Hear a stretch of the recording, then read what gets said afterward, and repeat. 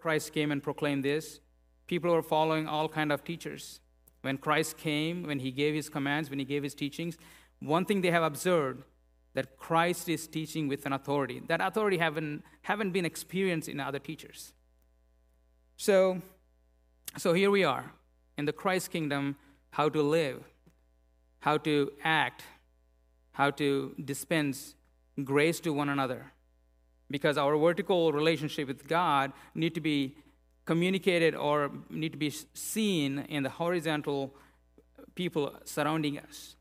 Because not only just we are worshiping God, but how do we behave with others? I think that's one of the things Christ really drives home in his Sermon on the Mount. Now, Hudson Taylor says this, the famous missionary. He says, before I say the quote, if you are in the Christ kingdom, the disposition of us, Christ as the Lord. And he says in quotes, Christ is either Lord of all, is not Lord at all. So when he gives that Sermon on the Mount, Christ is teaching, if you're my followers, then you have to carefully watch these things. You cannot discount certain things, and you can have certain things and make your own assumptions of how to live in this life. So today's chapter 6, is the center of the Sermon on the Mount. Is the center. Chapter 5, he begins and he ends in chapter 7. And in chapter 6, verse 14 and 15, I'm going to read it, and then we'll go from there. For if you forgive others their trespasses, your heavenly Father will also forgive you. But if you do not forgive others their trespasses, neither will your Father forgive your trespasses. So when you read this verse at first, it almost sounds like God has mercy on those people on a conditional basis. Respond to others, forgiving them. But if you look at the entirety of the book of Matthew and the whole scripture, as a matter of fact, that's not the case. The God's grace and mercy extends to everyone, regardless of race and gender or ethnicity, because it is purely grace. And God has this grace extended to his people without seeing their work. And we see that in the Testament, in the entire scriptures for that. And starting from Genesis all the way to Revelation. Now, then why did Jesus put such a heightened statement around forgiveness? You might wonder, this sounds almost like a command with a negative consequence. If you don't do this, you won't get this. Now, in the beginning of chapter 6, when you look at this, there are these Pharisees who love to pray in the corners of the streets, like to lead others in prayer, loud and obnoxious, and the piety they show outwardly almost make anyone feel like, I think maybe this is the way we should pray. I think, look at these men, they're so holy. But Christ openly condemns those showy prayers. And the respect they were expecting from the crowd, they have already received the respect. They already received what they're expecting, and nothing else to be given when they go to heaven. So on the contrary, he teaches his followers, pray like this. And he teaches the Lord's Prayer, what we call. And this Lord's Prayer, Christ introduces the sovereign God as our Father. You see the disposition? Before, he was a God and people were afraid. But when you bring this sovereign God of this universe be introduced to you as your Father, there is a familial connection.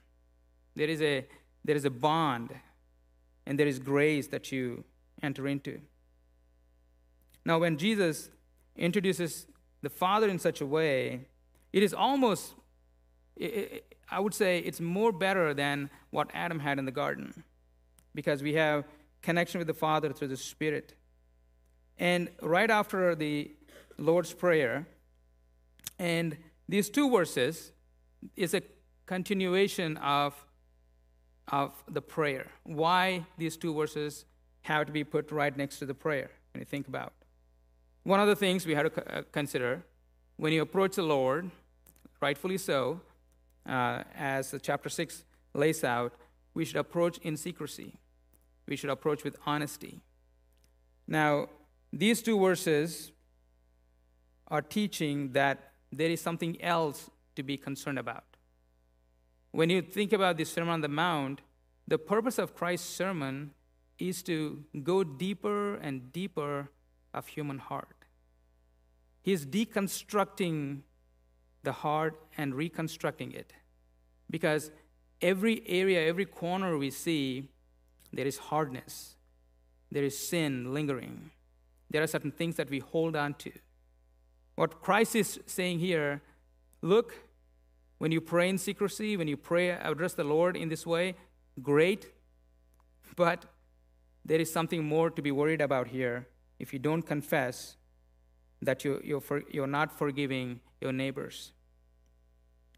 God not only desires our heartfelt prayers, but He also desires our deepest genuineness in our hearts when we approach Him.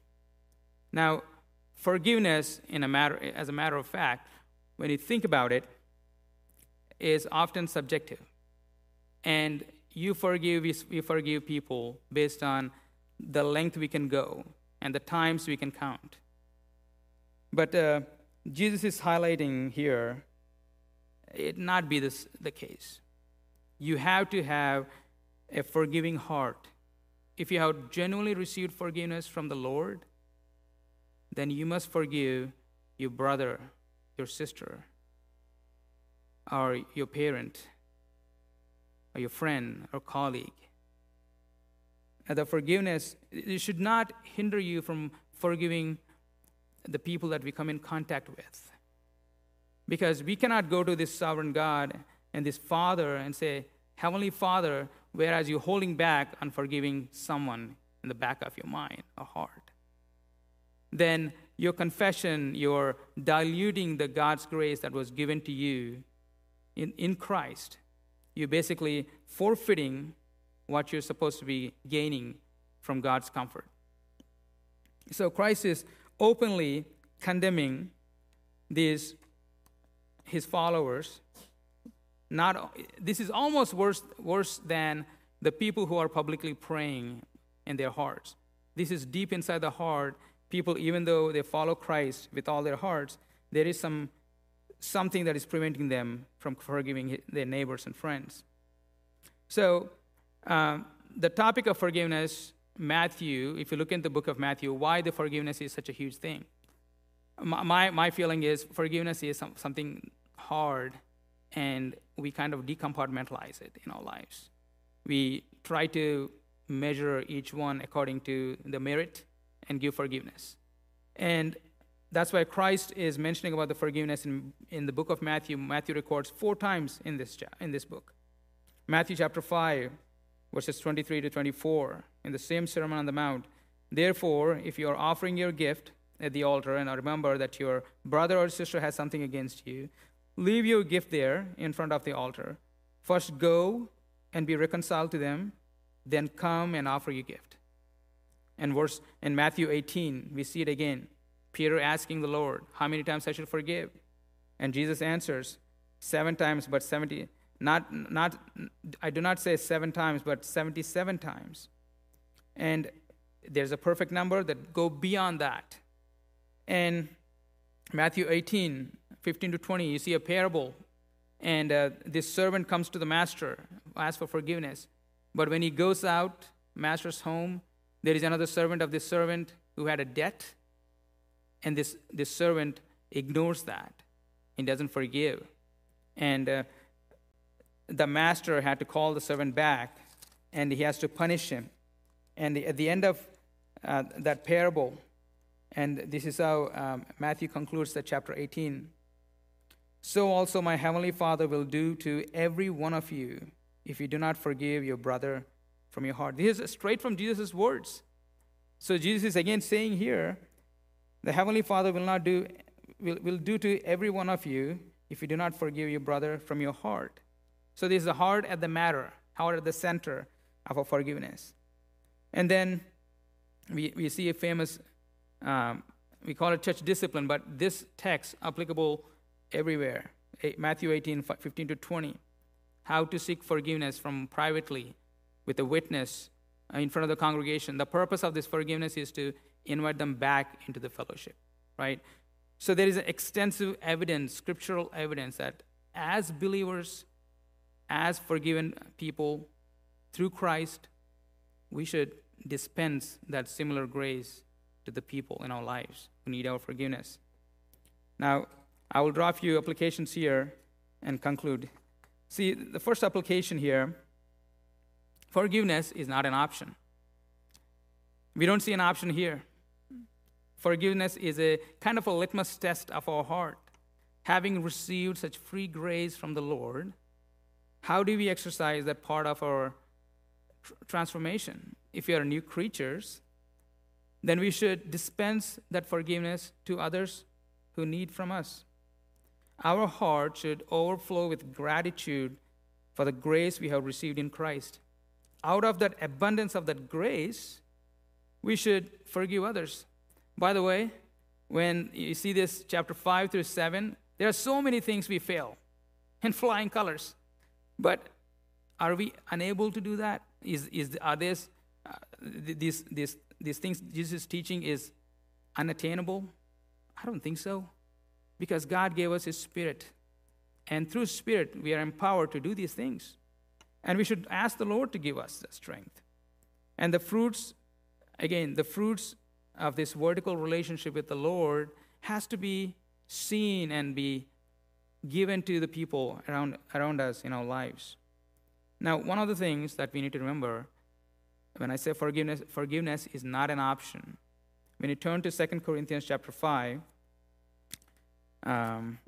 Paul beautifully puts this, the reconciliation that God did on our behalf in Christ. Verse 17, I'm going to read through 21. Therefore, if anyone is in Christ, he is a new creation. The old has passed away, behold, the new has come. All this is from God, who through Christ reconciled us to Himself and gave us the ministry of reconciliation. That is, in Christ, God was reconciling the world to Himself, not counting their trespasses against them, and entrusting to us the message of reconciliation. Therefore, we are ambassadors for Christ, God making His appeal through us. We implore you on behalf of Christ, be reconciled to God. For our sake, He made Him to be sin, who knew no sin, so that in Him we might become the righteousness of God. So we are a new creation in Christ. God reconciled us to Himself through Christ.